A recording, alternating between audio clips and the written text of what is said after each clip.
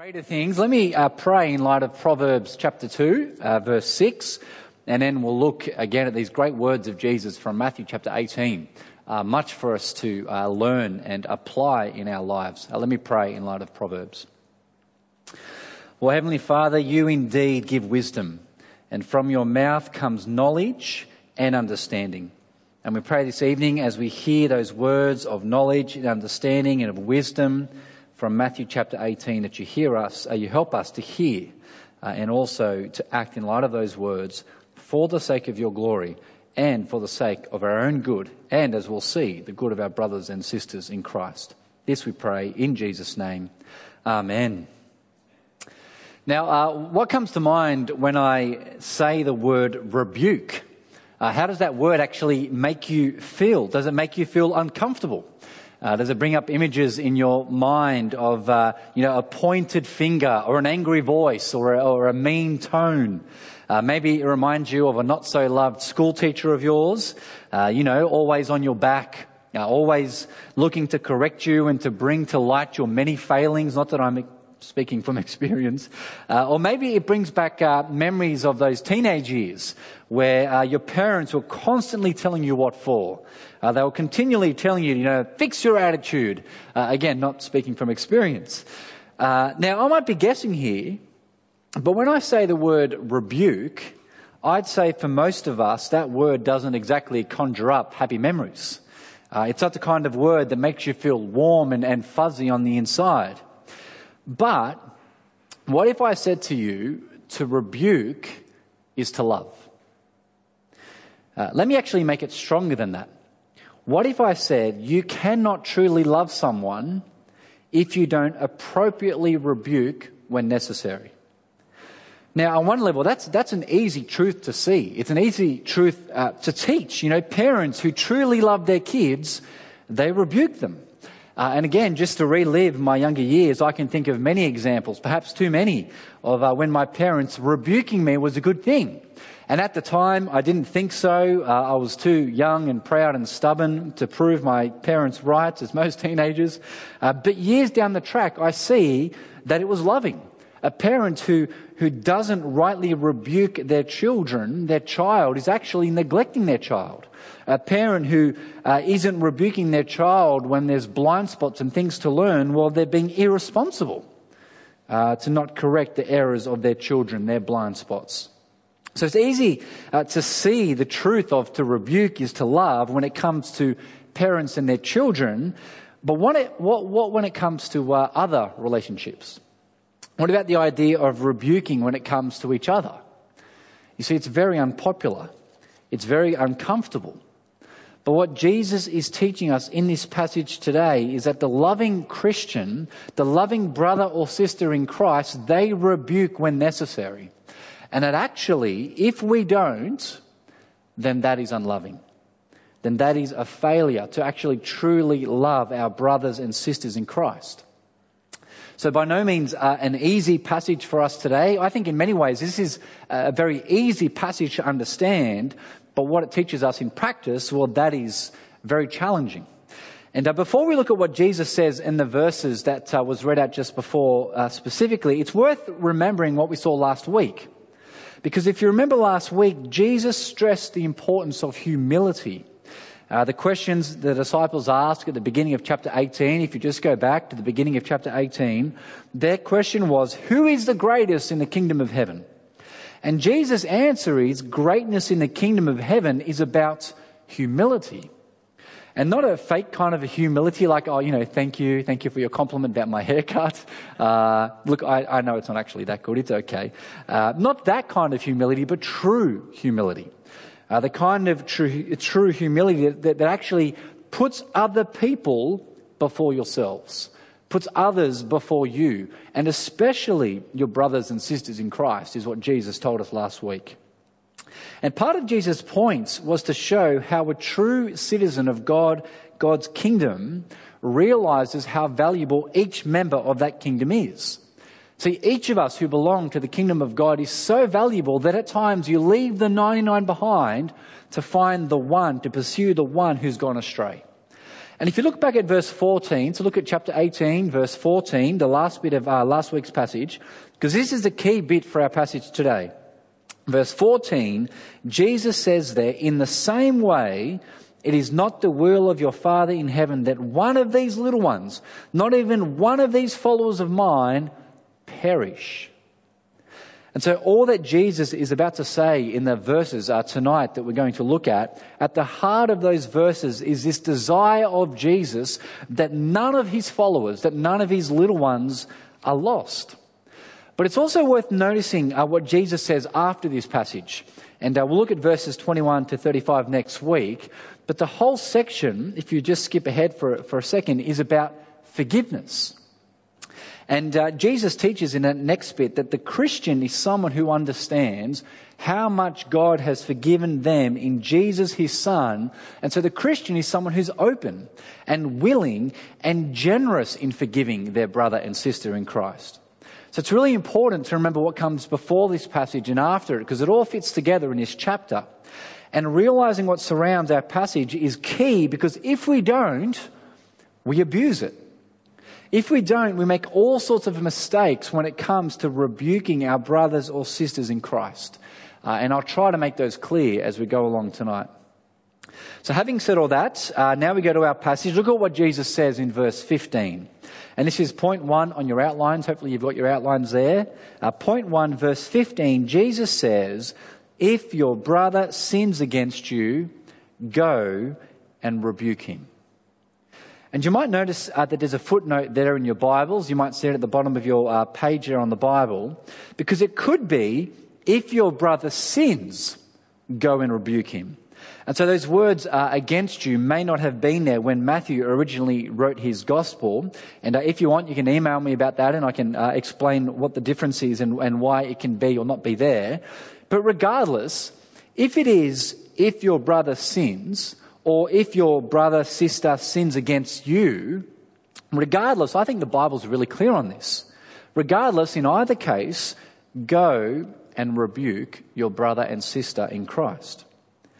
And that is the hardest bit about this whole passage. You see, Jesus says to his followers, he says to us, his believers, this is not talking about unbelievers, it's not talking about non-Christians. Jesus says to his followers, if your fellow follower of Jesus sins or sins against you, then go and rebuke him. Rebuke her. You see, this is a command of Jesus. This is a clear instruction of Jesus. It's not, look, if you feel up to it, if you feel up to it, then go do it. And it's not, look, you might want to consider grabbing a coffee one time with your brother and sister in Christ. And as you're having coffee, if it so arises that this issue of their sin comes up, well, maybe then talk to them about it. If it comes up. No, Jesus says, go and rebuke. It's take the initiative and do it. And my guess is that for many of us at this point, that feels rather uncomfortable. And there will be all sorts of reasons why we might feel uncomfortable with that. Some good. Who am I to approach someone about their sin when I know my own sin? Or, who am I to stand in judgment over my brother and sister in Christ? Or perhaps we're more worried about the relational cost. If I confront them about their sin, well, maybe our relationship will suffer. Maybe then we'll no longer be friends. Maybe we'll create this really awkward tension in our relationship and it'll be weird when we see each other. Things won't be as simple as they were. Or it could be laziness. So why confront someone about their sin? That would take effort. It would take careful wording. It would take several coffees and catch-ups to explain what I mean. And really, things are pretty good as they are. Better just to let sleeping dogs lie, right? Why awake an issue? Why create the issue if we can just continue on our merry way? That would be far easier. You see, there are all sorts of reasons why this makes us feel uncomfortable. But what we must remember is that Jesus says, go and rebuke. And he says this because that is the loving thing to do. And that is the key to this whole section. And remember where we ended last week. It is not the will of your Father in heaven that one of these little ones perish. And what God has done is he's given us each other. He's given us one another to love one another and help one another to remain as one of God's little ones. You see, we are a gift of God to each other. We do this because we truly love. But there's another really important reason as to why we go and rebuke, and that is because of the seriousness of sin. And again, we saw this last week, how serious sin is. How serious? Well, so serious that you're better off to cut off your hand or foot or gouge out your eye if that causes you to sin, rather than go on sinning and be thrown into hell. And so we go and we rebuke our brother or sister because we know that if we don't, and if they continue in their sin, well, the scriptures are really clear. They will not inherit the kingdom of God. Again, we saw it last week, verse 9. Last week, it's chilling. They will be cast into hell if they continue in sin. Now, I know this is uncomfortable. I know this is a confronting passage for many of us. But if we love each other, if we truly want to see our brothers and sisters in Christ there on the last day, with Christ welcoming them into his kingdom, if we want all those in our congregation, the people sitting right next to you at home right now, if we want them with us, praising God for all eternity in perfection, then when sin arises, then we go and we rebuke. And I can't stress this enough, but we need to look past the uncomfortable nature of that. We need to truly grasp how serious that sin is, that it leads to hell. And so we need to truly love them. And this is something that we all must do. It's not solely the job of the pastor, of me or Troy or Phil. It's not something that just a few in our church are to do. No, each of us, when any of us is caught in sin, when our brother and sister is caught in sin, we need to love them and go rebuke them for their sake and for the sake of our church. But no doubt this raises lots of questions. Like, what kind of sin? What kind of sins are we talking about here that I need to go and rebuke or talk to my brother or sister in Christ? Do you know that this year, Phil failed to wish me a happy birthday? And not that I hold a grudge against him or anything like that. It's not that I, message him for his birthday every year. It's not that I cried myself to sleep that night when he forgot. But what kind of sin is in view here? Is it that sort of thing? Because let's face it, we all sin. We all fail. So, are we to imagine we're all here at church tonight, or imagine a Zoom kind of breakout after the service? Are we all to then have these kind of, these little rebuking sessions tonight all together? Because there's lots of ways that we sin against one another. And, woe to the one who has a really long line of people waiting to chat with them because, whoa, they must have a long list of sins. Or is it the one-off, slip of the tongue? Is that enough to go and rebuke someone? Or if someone, thoughtlessly spends their money on the spur of the moment on something that's not a good idea, is that when we go and rebuke? Or what if we're being unfair in our rebuke? What if someone is overreacting or they feel as if they've been sinned against, but actually there's nothing to it? This passage raises lots of questions like that, and we won't have time to tackle every scenario, otherwise we'll be here a very long time. But there are some principles that we need to know and that we need to note, and we'll deal with those over the next 2 points. So point 2 on your outline, a loving process. And this really flows from what we've just said so far. You go and you rebuke because you love your brother and sister in Christ. And so that means you don't do it because you want to have one over them. You don't do it because you want to puff yourself up at their expense. And it's at this point that we do well to remember what Jesus said back in the Sermon on the Mount, back in Matthew chapter 7. Because Jesus said this. He said, "Why do you look at the speck of sawdust in your brother's eye and pay no attention to the plank in your own eye? How can you say to your brother, 'Let me take the speck out of your eye,' when all the time there is a plank in your own eye? You hypocrite. First take the plank out of your own eye, and then you'll see clearly to remove the speck from your brother's eye." I used to play in a band for about 12 years or so, and we played a few gigs with this other band. They were a ska band. If you don't know what that means, Google it, you'll work it out. But their biggest song and their most popular song was about this passage. It was a song called Plankers. And I'll let you work out the wordplay because it's not the most edifying of words. But it was all about being a hypocrite and being quick to judge and rebuke someone else when all the time you failed to look at your own life, to look at your own issues, and hence being a planker. You see that there's actually wisdom in what Jesus is saying here. We need to make sure that we are not being a hypocrite. As we come to correct our brothers and sisters in Christ, we need to remember our own sin. We need to remember how much we've been forgiven in Jesus our Lord and what he did for us so that we might be forgiven as we come to our brothers and sisters in Christ. And so how we come to them is really important. Again, it's about love. We come out of love. And we come with a forgiving heart if they've sinned against us. Willing to forgive them is how we come. And we'll see that next week. But the point is, the whole process is a loving one. It comes from genuine love from start to end. And you see that in the process that Jesus lays out here. So look again at verse 15.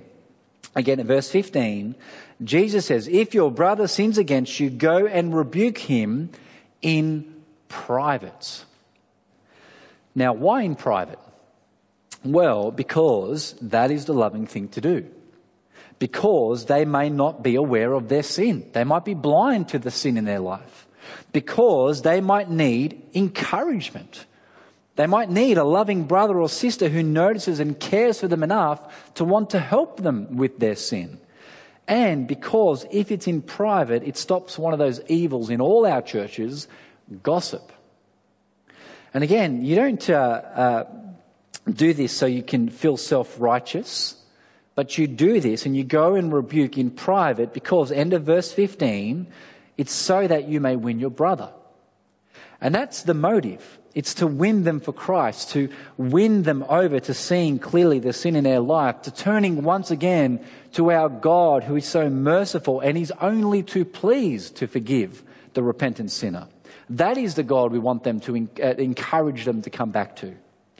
And what a lovely and most wonderful result that would be. See, that is the big take home from this passage. If they are to repent of their sin because you have lovingly come to them, well, isn't that the most wonderful thing when they do? Isn't that the most beautiful thing as they come to God and God forgives them? Praise God. That is what we pray for. That is the hope of this passage. But if they don't, just notice again how genuine love must drive this from beginning to end. Because it's not, well, look, I tried. I came to them, I confronted them about their sin, I did it in a gentle and loving way. They didn't listen. Oh, well, what can I do? I tried, I'll give up. Or worse still, it's not, hey, did you know that Mike actually cheats on his tax return? Because I found out because he told me, and then I confronted him about it, but he doesn't care. And so, you go and you tell every man, woman and dog, and there is gossip. Don't worry, my tax return's above board. But that's not what we do. See, look at what Jesus says next, verse 16. He says, but if he or she won't listen, take one or two more with you, so that by the testimony of 2 or 3 witnesses, every fact may be established.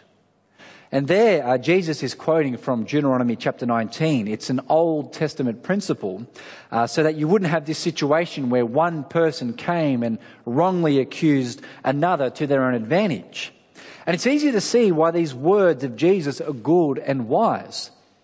If 2 or 3 agree that this is a problem, that this is sin, and that this should be addressed, then it's probably worth addressing. And the person being spoken to might then really take pause and consider what they're doing. They might think, well, Mike can overreact at times, and he came to me and talked to me, but it's not just Mike who thinks it's a problem. It's Adam. It's Daisy as well. Maybe I should take pause. Maybe I should think about this. Maybe I should repent and change. And notice it's not, go and take half a dozen or go tell 8 or 9 and get a whole group with you. No, the whole thing is kept quite small so that it doesn't lend itself to gossip. Remember, it's for the sake of the brother or sister who needs to deal with their sin and repent. And again, the idea of 2 or 3 confronting someone about their sin, that feels so uncomfortable. We don't like this. But I can say with full confidence that if we love each other enough to do this, that if you go to your brother or sister in private, that if you take 2 or 3 with you, or 1 or 2 with you, if they don't listen at first, if your brother or sister cares enough for you or cared enough for me to talk to me about a sin that is a problem, if we did that, then our church would be far more loving and far more godlier for it. See, here are some wise words from J.C. Ryle. He said this. He said, "Happy would it be for the church, and the world for that matter, if this portion of our Lord's teaching was more carefully studied and obeyed. Differences and division there will be so long as the world stands, but how many of them would be extinguished at once if the course recommended in these verses was tried?"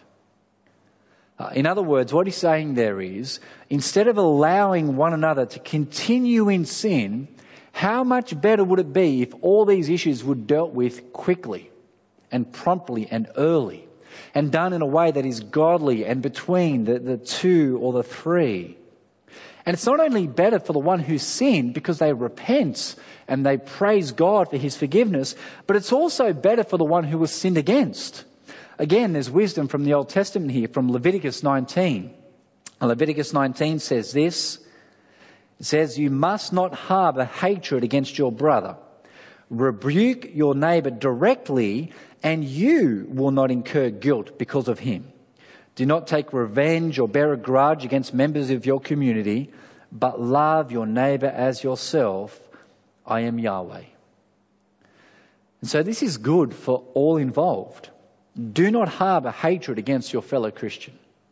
If they've wronged you, if you feel grieved, well, go to them. Talk with them. That is the godly and loving thing to do. That is what we do as brothers and sisters in Christ, because these are our brothers and sisters. But failing all that, again, our tendency, I think, is to give up. To say, look, we've tried. Let sleeping dogs lie. What else can I do? It didn't work. Oh, well. But look at what Jesus says next, verse 17. Verse 17, "If he pays no attention to them, to the 2 or 3, tell the church." That is, bring it to the congregation. Bring it before the people of God. Why? Well, it's actually for the same reason as every other time. It's so that you might win them over. It's not tell them to the church so you can kick them out. No, it's tell them to the church. That's the first bit of this section. Tell them to the church so that they might realise and repent and turn back to God. They weren't convinced by the 1, by even the 2 or 3, but as they stand before their church family. And that's what Jesus means here by church. He's not talking about an institution. He's not talking about an establishment. Remember the church, the word church simply means gathering or assembly. And so as this person stands before their congregation, stands before their church family like our family, well, perhaps then they will see the seriousness of their sin. Perhaps then, as they see their whole family of God saying, "No, brother, sister, you must turn back, you must repent," then, perhaps then, they will put all their pride and self-justification aside and repent. Please, if you remember nothing else from this sermon, remember that this whole process that Jesus outlines for us is for the good of that brother or sister in Christ. It is for their repentance and their forgiveness, and ultimately for their salvation. This is not a witch hunt. It's in love. That is why we do it. It's in love, knowing the seriousness of sin and where it leads. But look at what Jesus says in the rest of verse 17. Because failing that, if they still don't turn away, verse 17, "But if he doesn't pay attention even to the church, well, let him be like an unbeliever and a tax collector to you." In other words, if the family of God all agree that this person's continuing in sin and has been confronted about this sin and yet still refuses to deal with that sin, or treat them like an unbeliever, like a tax collector, which for Jesus' contemporaries was a way of saying a sinner. To do otherwise is actually to live a lie. It's to treat and call someone a fellow follower of Jesus when the way they're acting is showing that they're not a a follower of Jesus.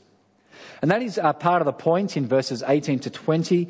We don't have time to look at that in detail, but in a nutshell, the point there is that true followers of Christ agree together on the word of Christ. And if a person is disobeying and rejecting that word, then they are not of Christ. Then they are not a part of the heavenly gathering. They are not truly in Christ. And so if they're not acting as one who is in Christ and is part of the heavenly gathering, well, then they should not be part of the earthly gathering. They shouldn't be treated as a brother or sister in Christ because, well, they're showing that they're an unbeliever. They're showing they are not a part of God's kingdom. And Jesus doesn't say it here, but we know this from the rest of the New Testament. But doing a thing such as that is still for the good of that person. And you see that in places like 1 Corinthians chapter 5, where you treat them as an unbeliever in the hope that then they come to their senses, that they realize as they're outside the family of God how silly they've been and come to their senses and repent. You see, it's an ugly thing when this happens, but it is necessary for the sake of that person and for the sake of that church, of our church. Otherwise, sin spreads and sin reigns. But there's still one big question in the air, which I mentioned earlier, and that is, what kind of sin are we talking about here? What kind of sins? What's on view? And with point 3, I'll try to tie a few things together and answer that question. But just to come back to principles, ultimately what Jesus has in mind here at the end of the process is ongoing unrepentant sin. To get to the end of the process, to tell the church and then treat that person as an unbeliever, it needs to be ongoing unrepentant sin. See, the hope is that the whole thing gets nipped in the bud early. The hope is that, you see your brother and sister caught in sin and you talk to them in private, you gently, lovingly bring it up with them, and the hope is it gets resolved. And if so, praise God. But it's the ongoing unrepentant sin that is the real issue. But I wonder if the question of what kind of ongoing and unrepentant sin, I wonder if that's actually the wrong question. I joked before about Phil forgetting my birthday. Not that I want to keep bringing it up, but it could be that is simply the straw that broke the camel's back. You see, it could be that Phil has neglected to be loving towards me, that actually he has been neglecting me in a number of ways, that he's been selfish and uncaring as a brother, and that he's sinned against me in all these other ways. And so to say that, what kind of sin is in view here, I'm not sure that's the right question. I'm not sure that's the right way for us to think about it. That being said, Jesus is not talking about one-off, just, simply one-off minor things. If someone forgets my birthday, well, I've got to be gracious and get over it. I forgive you, Phil. But if there is an ongoing pattern of selfishness, if there's an ongoing pattern of neglect or avoidance, or of a loose tongue in speech, or of course joking that's continual, if someone is cheating on their tax return over and over again, or lying to an employer about company funds that they're using for their own personal needs, then we're to gently and lovingly go and rebuke. That is what we're to do. And we often think of the more obvious sins as well here. And again, they're part of what's in view here. So we are talking about things like sexual immorality. When an unmarried man or woman are living together with their boyfriend or girlfriend, or being in an ongoing sexual relationship with someone who is not their husband, not their wife. To continue in that way in those relationships, that is to be in ongoing, unrepentant sin. God is real clear. God says sex is for a husband and wife in the context of their marriage between one man and one woman. And God says, trust me on this. God says this is right. This is a good and right context for sex. Believe me, I know, says God, I created it. Marriage and sex and husbands and wives and people for that matter. And so what kind of sin is in view here, I don't think is the right question. The right question is my brother or sister being ungodly? Are they continuing in ungodliness? Are they caught in a sin that they need to be gently and lovingly rebuked of and helped with? Because if you remember what God said to Cain all the way back in Genesis chapter 4, all the way back in the beginning of the Bible, God said to Cain, sin is crouching at the door and its desire is to have you. And brothers and sisters, that is the battle we are involved in here. And what Jesus wants is for us to protect each other, to help each other as his people, as his church, from sin. You see, I know for most of us here, rebuking a brother or sister is so uncomfortable. It's so far out of our comfort zone. For some of us, and I suspect a whole lot less of us, we're too quick to want to rebuke and to correct.